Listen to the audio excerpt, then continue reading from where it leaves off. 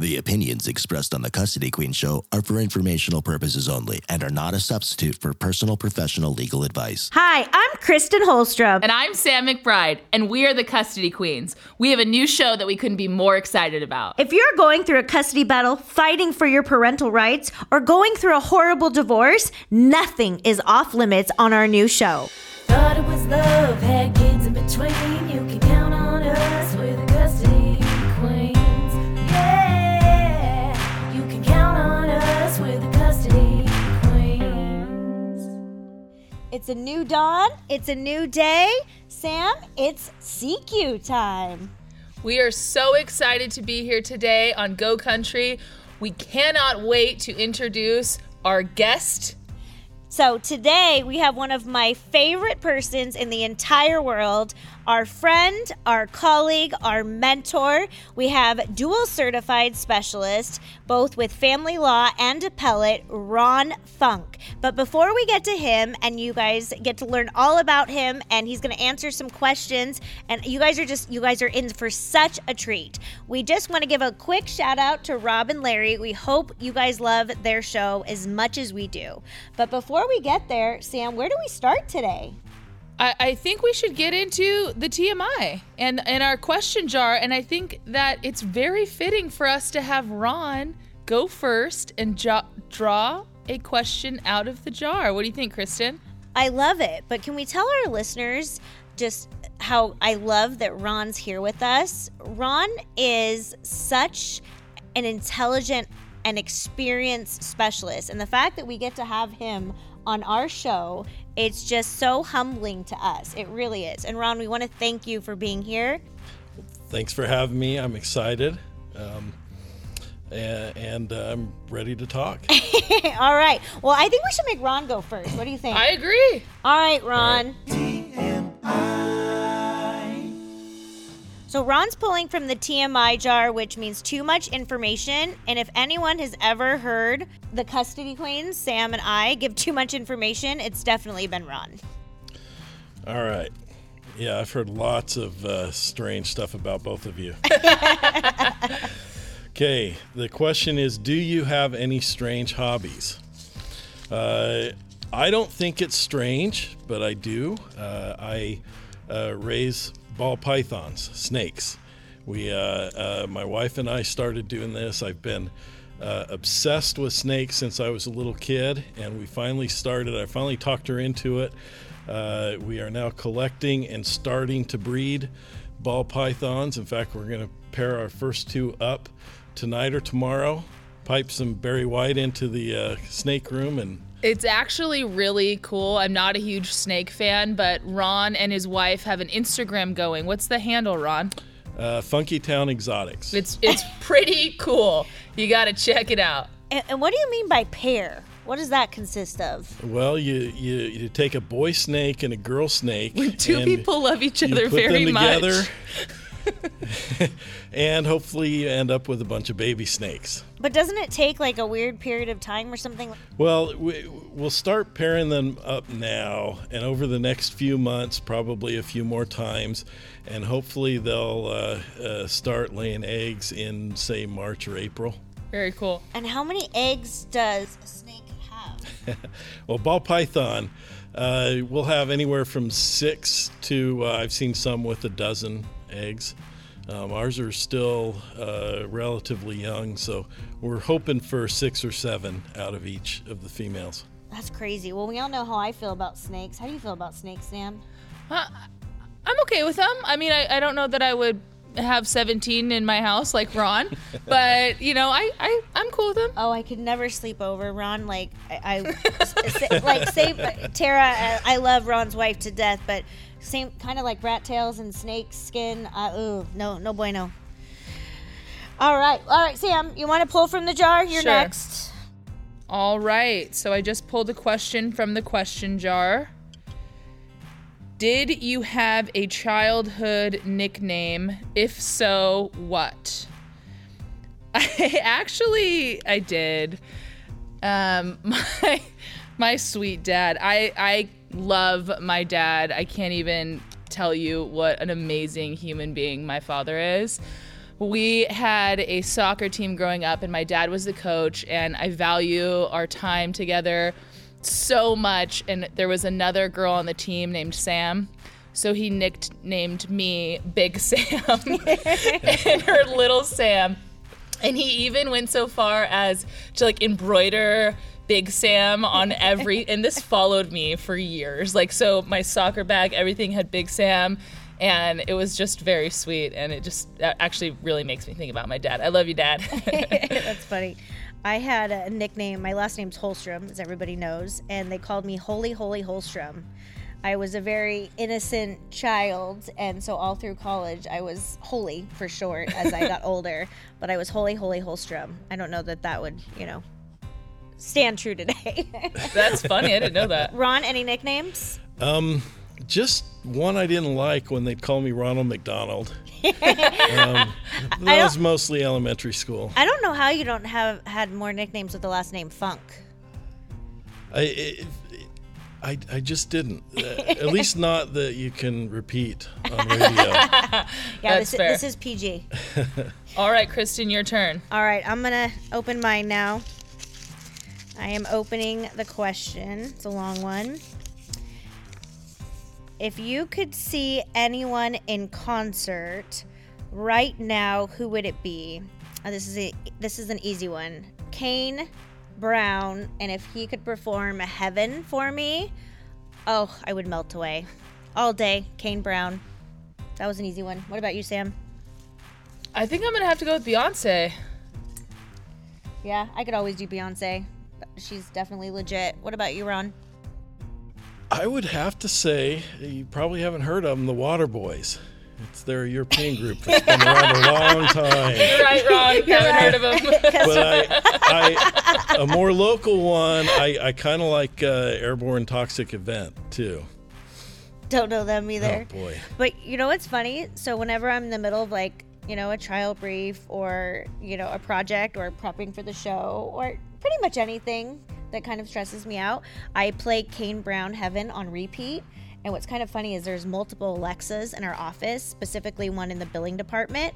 And they're connected to the same account. So when I play Kane Brown Heaven on repeat, the billing department knows that I'm stressed out because it starts playing Heaven on repeat in their office, and somehow my Alexa takes over theirs, and so they just laugh and they all go, "Oh, don't go near Kristen's office." That's funny. But it's such a great song. It really just puts you in the zone, and if you listen to the words, it's one of the most beautiful songs ever. But love him. I think my wife would want to go with you to that concert. Oh, I love Kane Brown. So That's awesome. We'll have to do a Custody Queen show from a Kane Brown concert. Can our production team make that happen? I'll try. She's shaking her head yes. All right. So, Ron, why don't you tell us a little bit about yourself? Okay. I'm married. I have 6 kids, ranging in age from 22 to I have 6-year-old twins. Let's see. I raise snakes. Love sports. Used to play a lot of sports. What sports? Well, I ran track in high school. I actually also played soccer up until my freshman year of high school. Nice. I was not very good. It's that you played that matters. Yeah, but I did. I was a high jumper, and my highest was 6 feet, which is okay. That's really good. But it was I wanted to be able to jump over my head, and I was able to once. That is pretty cool. Yeah. Can you tell our listeners what it means to be a certified family law specialist and a certified appellate specialist? I think it means you're dumb enough to take 2 of those tests. So that means you took the bar exam and 2 of the specialist tests? Yes, I did. And it was like bar exam all over again. And Ron's really humble, but he is one of the few attorneys that has a dual certification in both family law and appellate law, and it makes him such a great resource for our firm because we have a potential additional remedy. And so I think Ron's going to let us know a little bit about what an appeal is and why it's important to consider an appeal at times. And Ron is actually one of 4 in the state of California that holds the level of expertise and qualifications that Ron has. Yeah, you have to have a lot of experience in the area. You have to take a test to show your competency. You have to do a lot of educational courses with it and make an application. And there's 4 of us in the state right now. That's awesome. So maybe your marriage didn't go as planned, or maybe you didn't pick the best partner to have a child with. Or could it just be baby mama drama? Well, no matter what the situation is, we can help. We are the Custody Queens, and you can call us at 1-800-419-7772. That's 1-800-419-7772. So what is an appeal, Ron? When you think the judge has made a mistake in an order, you can file an appeal. And if the higher court, which is going to be a panel of 3 appellate judges, if they agree with you, then they can reverse the judge below. And when you say mistake, what does that mean? Well, it means if the judge applied the law incorrectly. And there's a lot of cases that judges have to know and apply, and it's sometimes easy to get it wrong. And so if they don't apply the law right, or just make a bad decision that doesn't comply with the correct statutes, then you can appeal and they might be reversed. So can you appeal any case? You can appeal any case, but whether your appeal will be successful is determined by a lot of different factors. The most likely time you're going to win is if you can convince the appellate court that the judge misapplied the law. Are there time restraints on filing an appeal? Yeah, usually you need to file it within 60 days of the order. There are some circumstances where it can be longer, but I like to be safe. So I get a lot of calls with people wanting to file an appeal on a restraining order. Is that something that you handle, that you would recommend? Is it doable? It is, and I've handled appeals of restraining orders. In restraining orders, there's going to be a lot of very fact-specific factors, and those are the kinds of appeals that are a little more difficult, but particularly when you're talking about some of the newer or more cutting-edge areas of domestic violence, such as with text messages and things that are non-physical violent, there certainly is a lot of area there for there to be an error by the court in applying the law. So, Ron, can you tell our listeners a little bit about the difference between an appeal and a writ? I hear both of those used somewhat interchangeably, and I know that they're different things. They are different. An appeal is when you have a final order or a judgment that we call an appealable order, and if you have an appealable order, then you have to file an appeal. But sometimes an appeal is not sufficient. If there's not if it's not a final order, or it's something that's very time sensitive, you can file an emergency writ with the appellate court and ask that they deal with it immediately rather than going through the longer process of an appeal. And so, as Ron knows, because he's also a certified family law specialist, there are different potential remedies that you may have in a case if you don't like where it's going. It's not always an appeal. It's not always a writ. Sometimes there are other avenues that Kristen, I, and Ron would pursue first.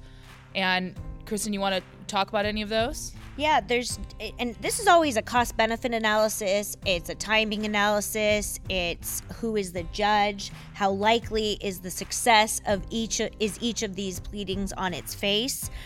Sometimes you want to consider filing a motion to set aside an order. Sometimes you want to file a motion for reconsideration, depending if you have a window to do so. It's generally a 10-day window. Sometimes you can file a motion to modify. Ron, why don't you walk us through each of those really quickly? Okay. A motion for reconsideration it has a very short time period. You have 10 days to file that motion. And you have to show that there are new or different facts, circumstances, or law which the judge didn't properly apply. One of the difficulties with that is, especially in family law, you're going to be making the motion to the same judge who made the order, so you have to convince the judge that he was wrong. So give me an example of when you would file a motion for reconsideration. Well, there might be a rare situation where in that 10-day period a new case was published that affects your situation, or if a new witness came forward that was unavailable before. You have to show some diligence and that you weren't just negligent in not sharing this. And sometimes the order is so, what the attorney believes to be so not on point that you're literally asking the judge to re-look at the facts and re-look at the law and basically reapply the law. And you would provide supporting points and authorities when you file your motion for reconsideration, right? Yeah, that's correct. And points and authorities is just a fancy way of saying we're going to show you the law and the facts of the case, and we're going to put them together and tell you why, Your Honor, we believe you should rule in what favor. But like Ron said, the funny thing is you're asking the same judge that made the ruling to make a finding that his ruling was not correct 10 days prior. Yeah, most judges that I come across are self-aware enough and care enough that if you really do make a good case that there's something new that they didn't consider, they'll consider it. And I have seen judges turn around their own orders before. Okay, and give us an example of when you would file a motion to set aside. Well, motion to set aside, there's a couple of different ways that comes about. Sometimes if someone gets a default judgment against them and it wasn't due to your own negligence, you just maybe service was wrong or something. What's like a default judgment? A default is when somebody is served with a petition for divorce, like we do, and the 30 days passes and you don't file a response, and they can ask the court for a default judgment, and they get an entry of default and then submit a judgment. You can file a motion to set that aside. For instance, if it went to the petition went to a bad address, or for some reason that's not your own fault, you weren't able to participate and got the default judgment against you, then you can ask for it to be set aside. Other situations which are very specific to family law are if there's a stipulated judgment where the husband and the wife stipulate to something, but there was some mistake of law or there was perjury involved by one of the parties in the disclosures, or if there was fraud involved or duress, then potentially the judgment could be set aside on those grounds.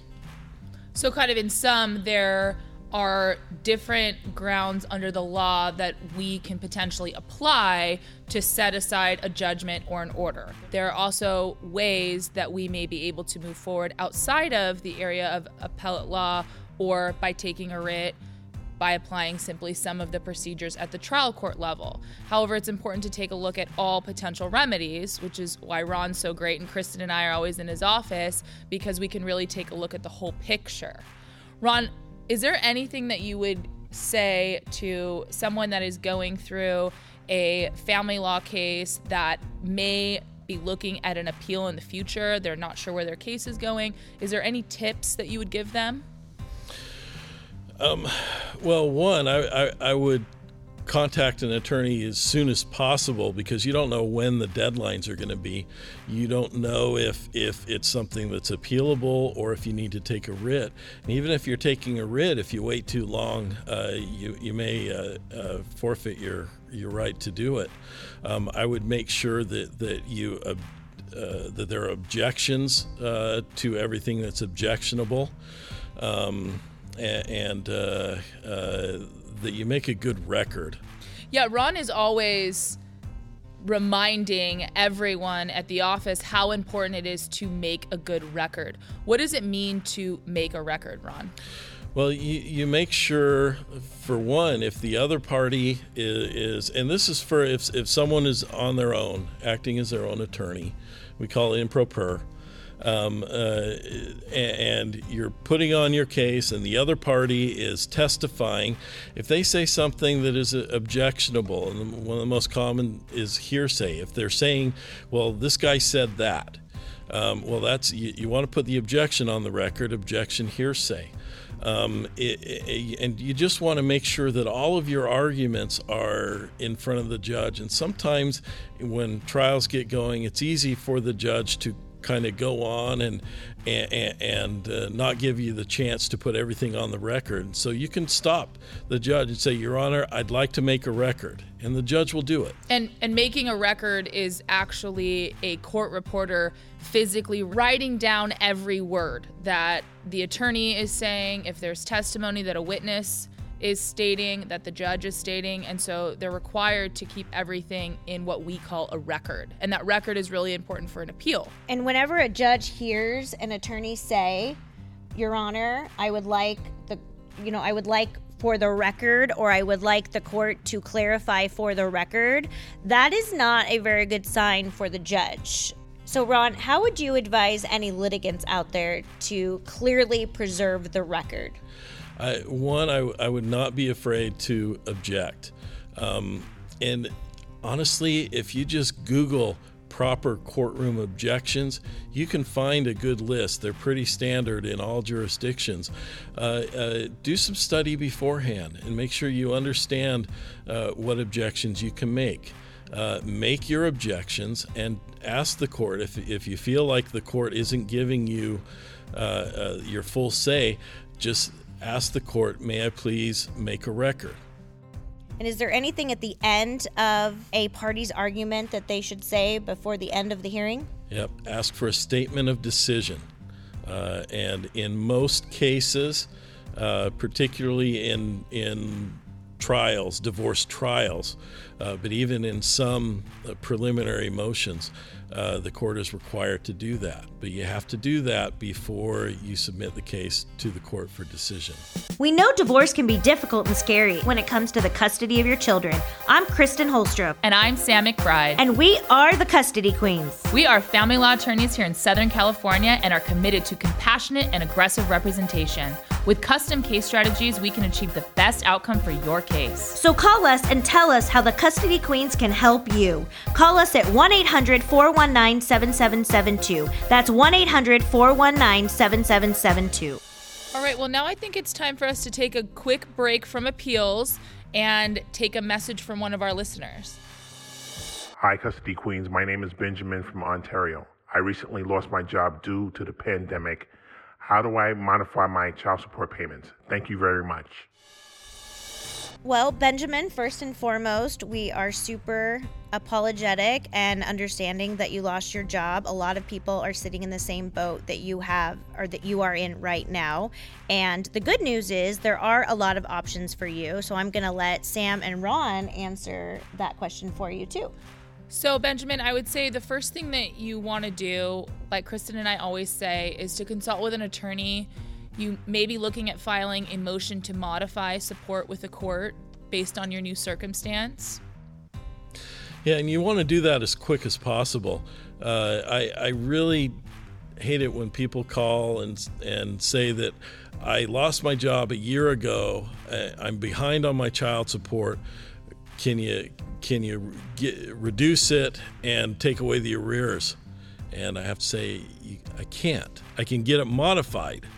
But if you've lost your job, you need to file a motion very quickly. Yeah, that's a good point that Ron just made, because the courts are about 8 to 10 weeks out from the time that you file the motion until you get a court date. There's not a lot about what we can do prior to the court date, or at least prior to the filing, which is the retroactivity from the court date to the filing, but we can help modify it, at least if it's warranted on the facts and there is a change in circumstance with respect to the income. But if you wait 6 months before you call us and you file it, there's not a lot we can do. But if you call as soon as that change happens, then we can get your motion filed and we can get that hearing date on calendar and we can modify it, provided that obviously the circumstances are supportive supported by that position. And the court does look at all income. So if you have a new job by the time you get to court, then the court will likely look at that new income. But you don't want to wait. If you have a loss of employment or a loss of income, do not sit on your hands and bury your head in the sand and wait. So that's exactly right, Kristen. I couldn't agree with you more. So I wanted to talk a little bit about a pretty famous case that Ron was involved in. All of us family law practitioners use day to day. What is that, Ron? This is Andrew V. versus the Superior Court. And this was a case that I was involved in. This was an appeal where the mother wanted to move out of state. I think it was to Washington with the children, and she was the primary custodial parent. She filed a motion with the court. They went through the process. They got a 730 evaluation, which is a child custody evaluation with a custody expert, and had it all set up for a hearing.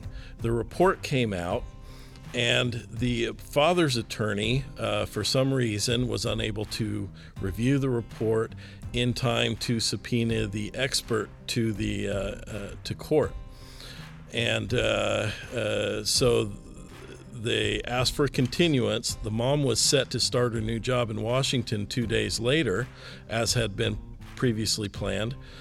And so the court said, okay, I'm going to temporarily allow you to move, and then we'll hold the hearing.